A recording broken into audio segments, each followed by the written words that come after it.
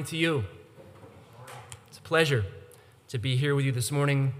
It's a special week. I look forward to the festivities and the celebration that we'll engage in with one another, especially on Thursday. But today, this fourth Sunday of Advent, we come to the final part of the sermon series that we've been going through in these 4 Sundays called Conversing with Advent. And as we've reflected upon this conversation that happens between the Virgin Mary and the angel Gabriel in the Gospel of Luke chapter 1, so far what we've seen is that Gabriel has done most of the talking. He has said, "The Lord is with you, Mary. Do not be afraid, Mary. Nothing will be impossible with God, Mary." But today, Mary is going to get the last word, and it's a pretty good one.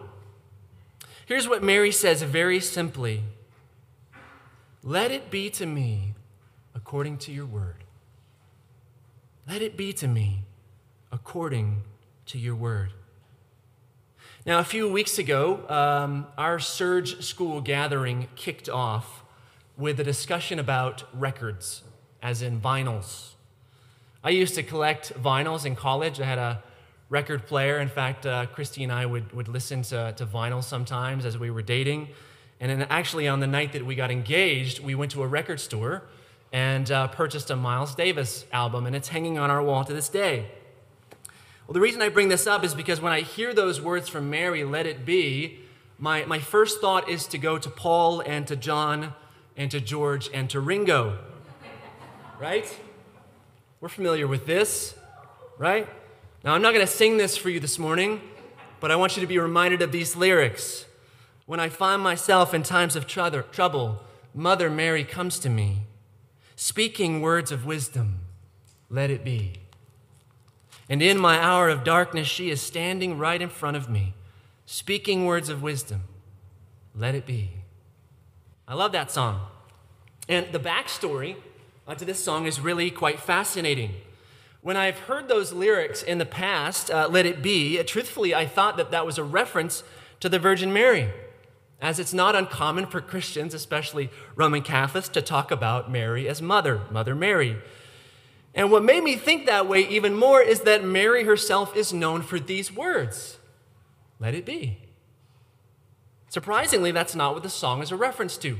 Some of you may know this. Paul McCartney and John Lennon, they wrote this song together. It was the very last single that they released before the Beatles broke up. And when he was asked about his inspiration for this song, Paul said that he had a dream about his mother in 1968, where she was speaking tender words to him. His mother had died 12 years earlier of cancer when Paul was 14. And do you know what his mother's name was? Mary. Mother Mary. For Paul, this song is especially about comfort. McCartney, that is, not the apostle. I don't know what the apostle Paul thought about this song. Especially when we consider the circumstances of Paul McCartney's mother's death. We can see how this song is something that encourages the listeners to not be overcome in times of trouble, but to let it be, to let things be, or perhaps to let things go, to move on. There's a sense in which we might interpret the Virgin Mary's words to Gabriel in a similar way in terms of comfort. Gabriel has told her news which is dramatically going to alter Mary's life. What she thought her life would be and how she thought it would go is going to change. Now, of course, Gabriel's words are good promises, not bad ones, but it certainly did complicate things, right? And it's possible that despite how magnificent of a blessing it was to have been chosen by God to carry the Messiah, that Mary wouldn't have wanted it. She might have preferred something normal. She might have preferred to go without the stigma of a virgin birth. She might have preferred not to have a sword pierce her heart, as Simeon foretold. And thus, when Mary says, "Let it be," it could be that her words acted as a sort of self-comfort. Rather than arguing with God or indulging herself in self-pity, she says to herself, "Let it be." However, more than just a mere acceptance of difficulty, and more than just a willingness to move on, what Mary's statement speaks to most of all is this. It speaks to submission. Submission to the will of God in her life. Let it be to me, God, according to your word. If we were to sit down with a long list of biblical topics and themes in front of us, and then to choose which ones were our favorite, I suspect submission wouldn't make the cut. It's not really our favorite word, is it? Unless perhaps we find ourselves in roles and positions in which others are supposed to submit to us, and maybe we don't mind talking about it so much anymore. And yet, despite our discomfort with this word submission, we cannot redact it from the pages of Scripture. To do so would actually cause us harm, as we'll talk about more this morning. Many times in Christian circles, especially very conservative ones, evangelical ones, the most common time submission is discussed is when we're talking about marriage, as in, wives, submit yourselves to your husbands. While submission certainly does make an appearance in the Scripture in reference to the context of marriage, submission, most of all, is spoken as something that is supposed to characterize all of our lives, all aspects of our lives, and both male and female. So what is it? Well, let's talk about this morning what submission is, and then we'll talk about why it matters. Our English word submission, it comes from a Latin word, submittere, which actually helps us to see really clearly what this word means. The prefix sub, as you might know, means under, like submarine, under the water. Well, mittere means to send. Mittere is where we get this word mission, which means to be sent out with a purpose. Therefore, we can see how this word submission comes together. Essentially, it means to be under the mission of another. To be under the mission of another. To submit is to bend your will to the will of another. Richard Foster, in his classic book, The Celebration of Discipline, he defines submission as this. This is great. The ability to lay down the terrible burden of always needing to get your own way. Don't you love that? The ability to lay down the terrible burden of always needing to get your own way. He actually lists submission as one of the spiritual disciplines, something we're called to practice in order that we might know God more deeply and become more like Him. We probably would all acknowledge and agree that the Scriptures teach submission, namely that human beings are called to submit to God. We are, after all, not robots. God didn't program us to carry out the duties that He told us to do. Instead, He gave us a free will. But God's design was that we would submit that will to His will, that we would willingly bend our desires to His good and perfect desires as our Creator and our God. And so our mission, hear me, our mission as humans made in God's image is to be under God's mission. That's our mission, to be under God's mission, to submit. Submission is therefore not a dirty word. It's God's good and beautiful design. You know, what do we see happen right there in Genesis 3, not long after God creates? We see evil beckoning Adam and Eve not to submit. The serpent came and told Adam and Eve that God was not worth submitting to. He told them that God did not have their best interest in mind, that God did not really love them, that submitting to God was foolish, not wise, and that doing what they wanted with their lives was the place where freedom would be found. And when faced with that decision to submit to God's good and beautiful design or to exercise her own will, what did Eve choose? Eve chose the latter. And Adam, right there with her. A failure to submit ruined the world. It ruined the world. What's remarkable is that where Eve, our first mother, failed, Mary succeeds. And in that way, she is very much like our second mother, the new Eve. God came to Mary through Gabriel, and he promised to do this extraordinary thing in her body and in her family. And his purposes were good and beautiful. But what might the serpent have said to Mary if he were there in that moment? Do you think God would really choose someone like you? God must really not care about you to make you give up your plans and do something crazy stupid like that. What will Joseph think? You know he's not going to believe you. You're going to end up pregnant and divorced. No. Mary refused to listen to the impossibility and the discomfort of her circumstances. She refused to listen to the deceitful voice of evil, and instead she believed God. Let it be to me according to your word, God. Now, this statement of submission, let it be to me, it might seem to us on the surface like it's something primarily passive. Like we give up our way and God gets his way. Now, that's true, but it's only a part of the picture. I want you to imagine a soccer game, all right? Submission is not like one team forfeiting and letting the other team win. It's actually more like one team changing sides. You leave your team and you go to the other team in order to accomplish the purposes of that team. And in that way, submission is not passive, it's active. It is taking your will and placing it under the direction of God's will, and therefore we join God's mission. God's not just doing things to us, we are doing things with God.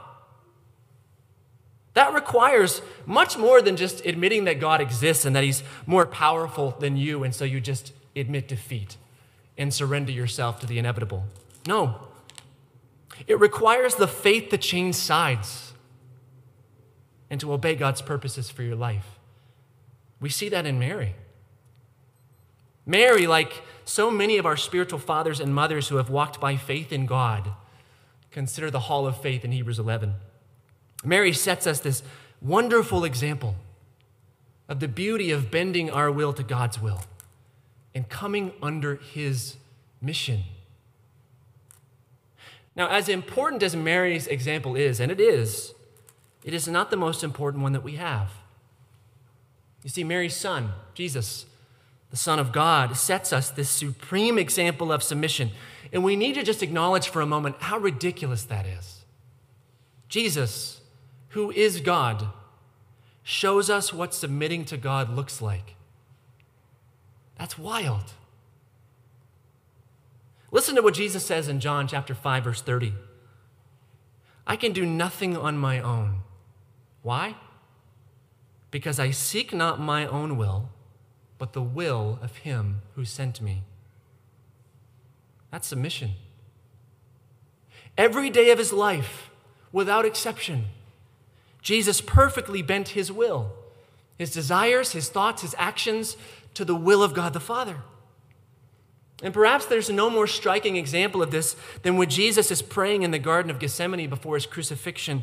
In Luke 22, Jesus says, Father, if you are willing, remove this cup from me. Nevertheless, not my will, but yours be done. Not my will, but yours.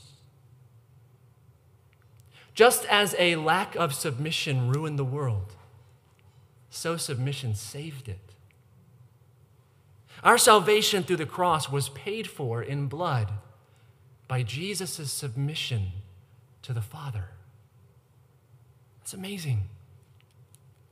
You see that? That's amazing. Jesus reverses the curse. The wonderful spiritual theologian Henry Nouwen, he writes in his book, The Selfless Way of Christ, in the center of our faith as Christians stands the mystery that God chose to reveal the divine mystery by unreserved submission to the downward pull, or what Nouwen calls the downward mobility of the Christian life. And he continues by saying, God not only chose an insignificant people to carry the word of salvation through the centuries, Israel.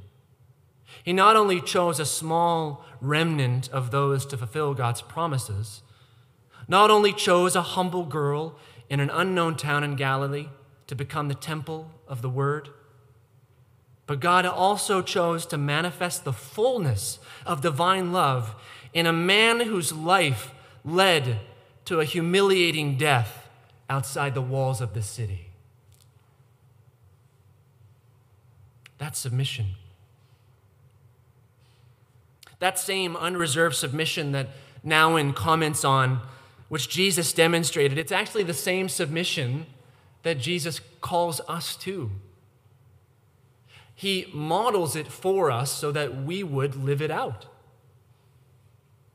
And perhaps the greatest instance of where Jesus makes this kind of submission explicit is in Mark chapter 8, verse 34, where Jesus says this, "If anyone would come after me, let him deny himself, deny herself, and take up his cross and follow me.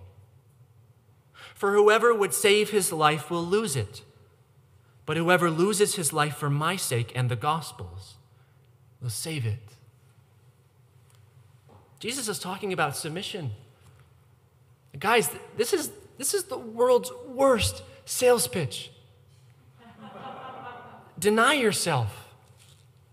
Take up your cross. Follow me and not yourself. And lose your life. This is the path of following Jesus, and it's a path of submission. There is no redacting that. Christy and I have enjoyed watching The Mandalorian, a new TV series based on the Star Wars universe. And the main character in that TV series is a part of a religious movement called the Way of the Mandalore, hence Mandalorian. And this religious sect has a unique set of beliefs, the most well-known of which is that they never remove their helmets and show their face in the presence of another human being. And Mandalorians who adhere to the way, they say something peculiar when they're about to do something in accordance with their ideals, especially if it's costly. They say, "This is the way. This is the way." Whenever I hear this in this TV series, I think actually of the earliest Christians. Because in fact, the earliest believers, before they were known as Christians at Antioch, they were known as people of the way.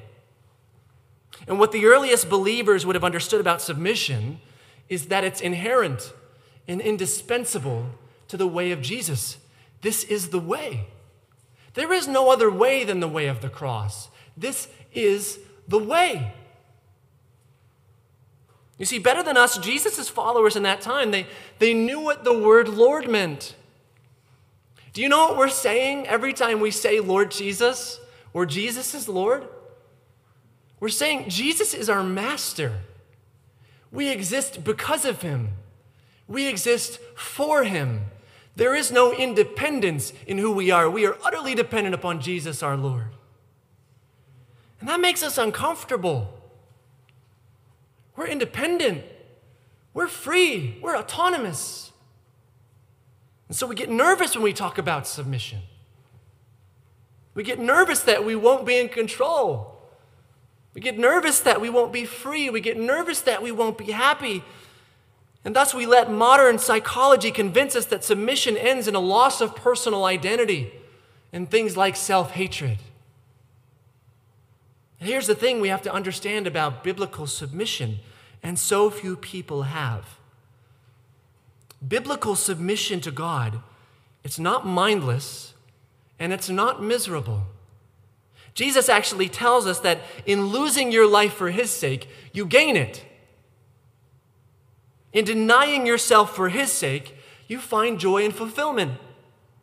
In taking up your cross for his sake, you find freedom. That's not misery. It's what John Piper calls hedonism.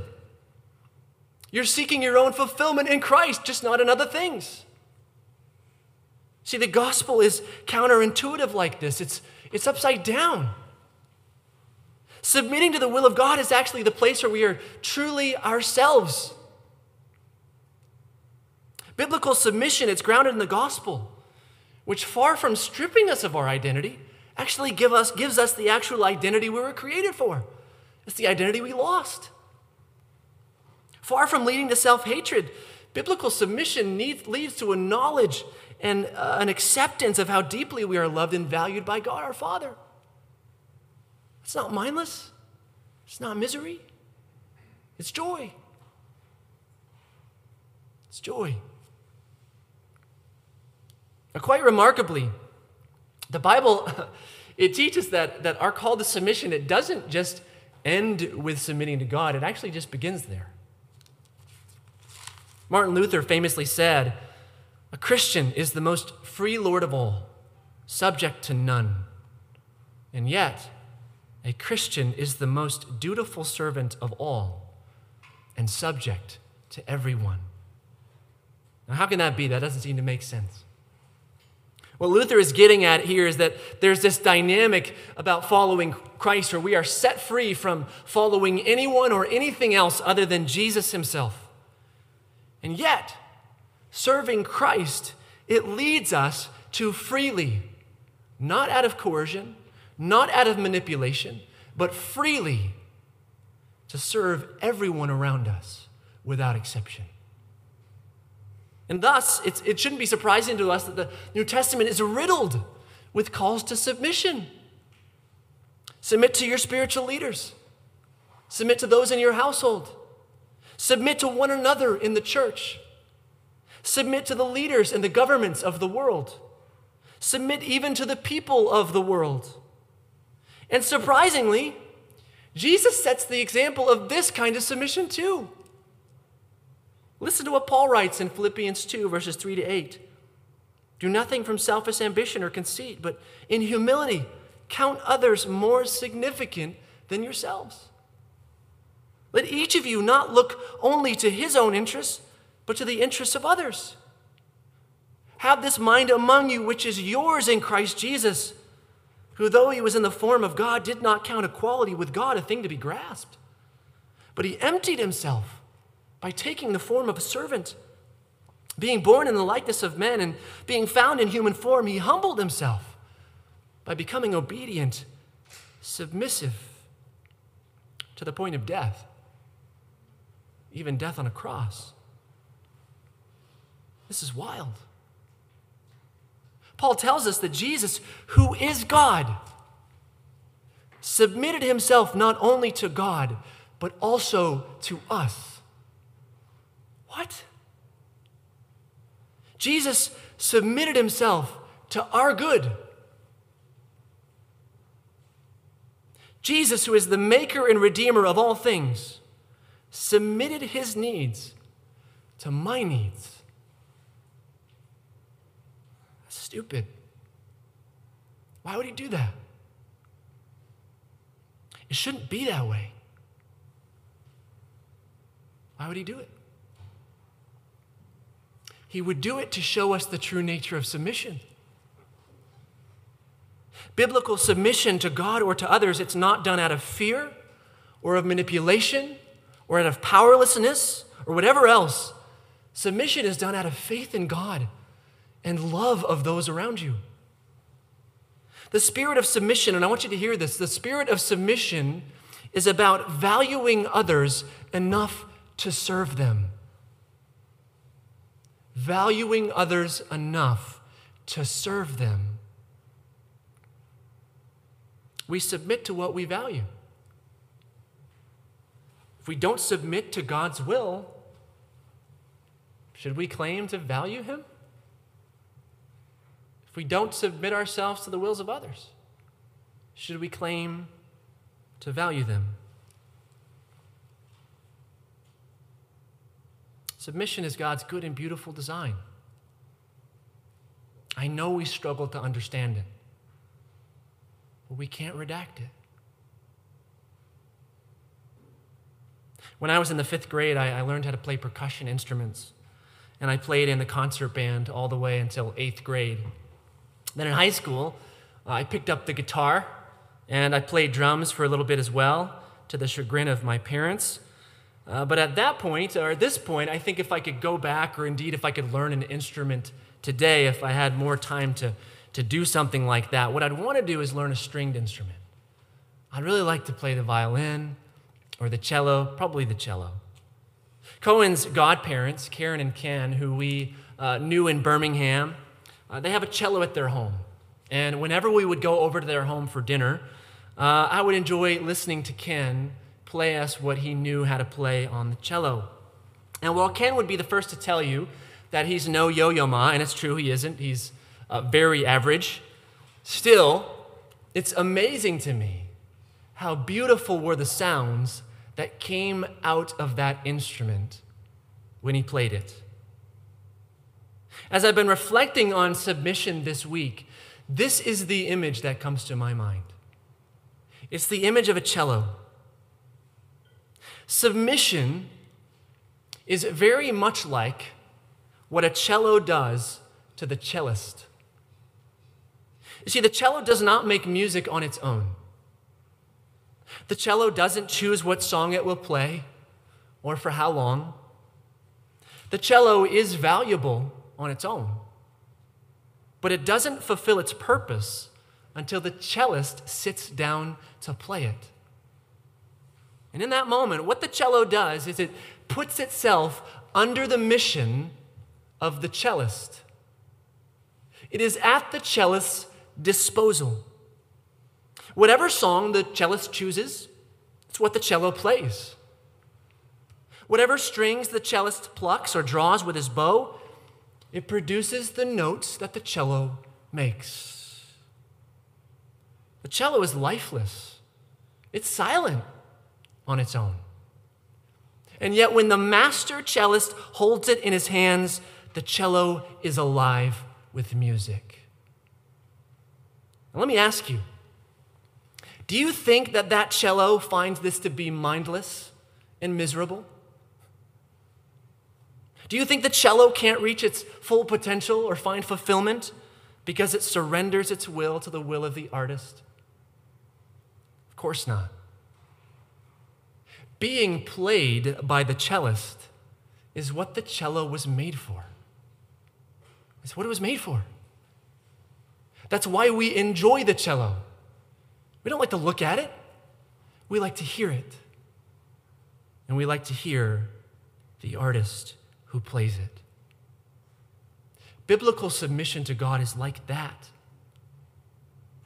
It's like that. When I look at Mary and the way in which she responds to God's call upon her life, I am deeply humbled by her courage and her faith. And do you know what she's saying to God?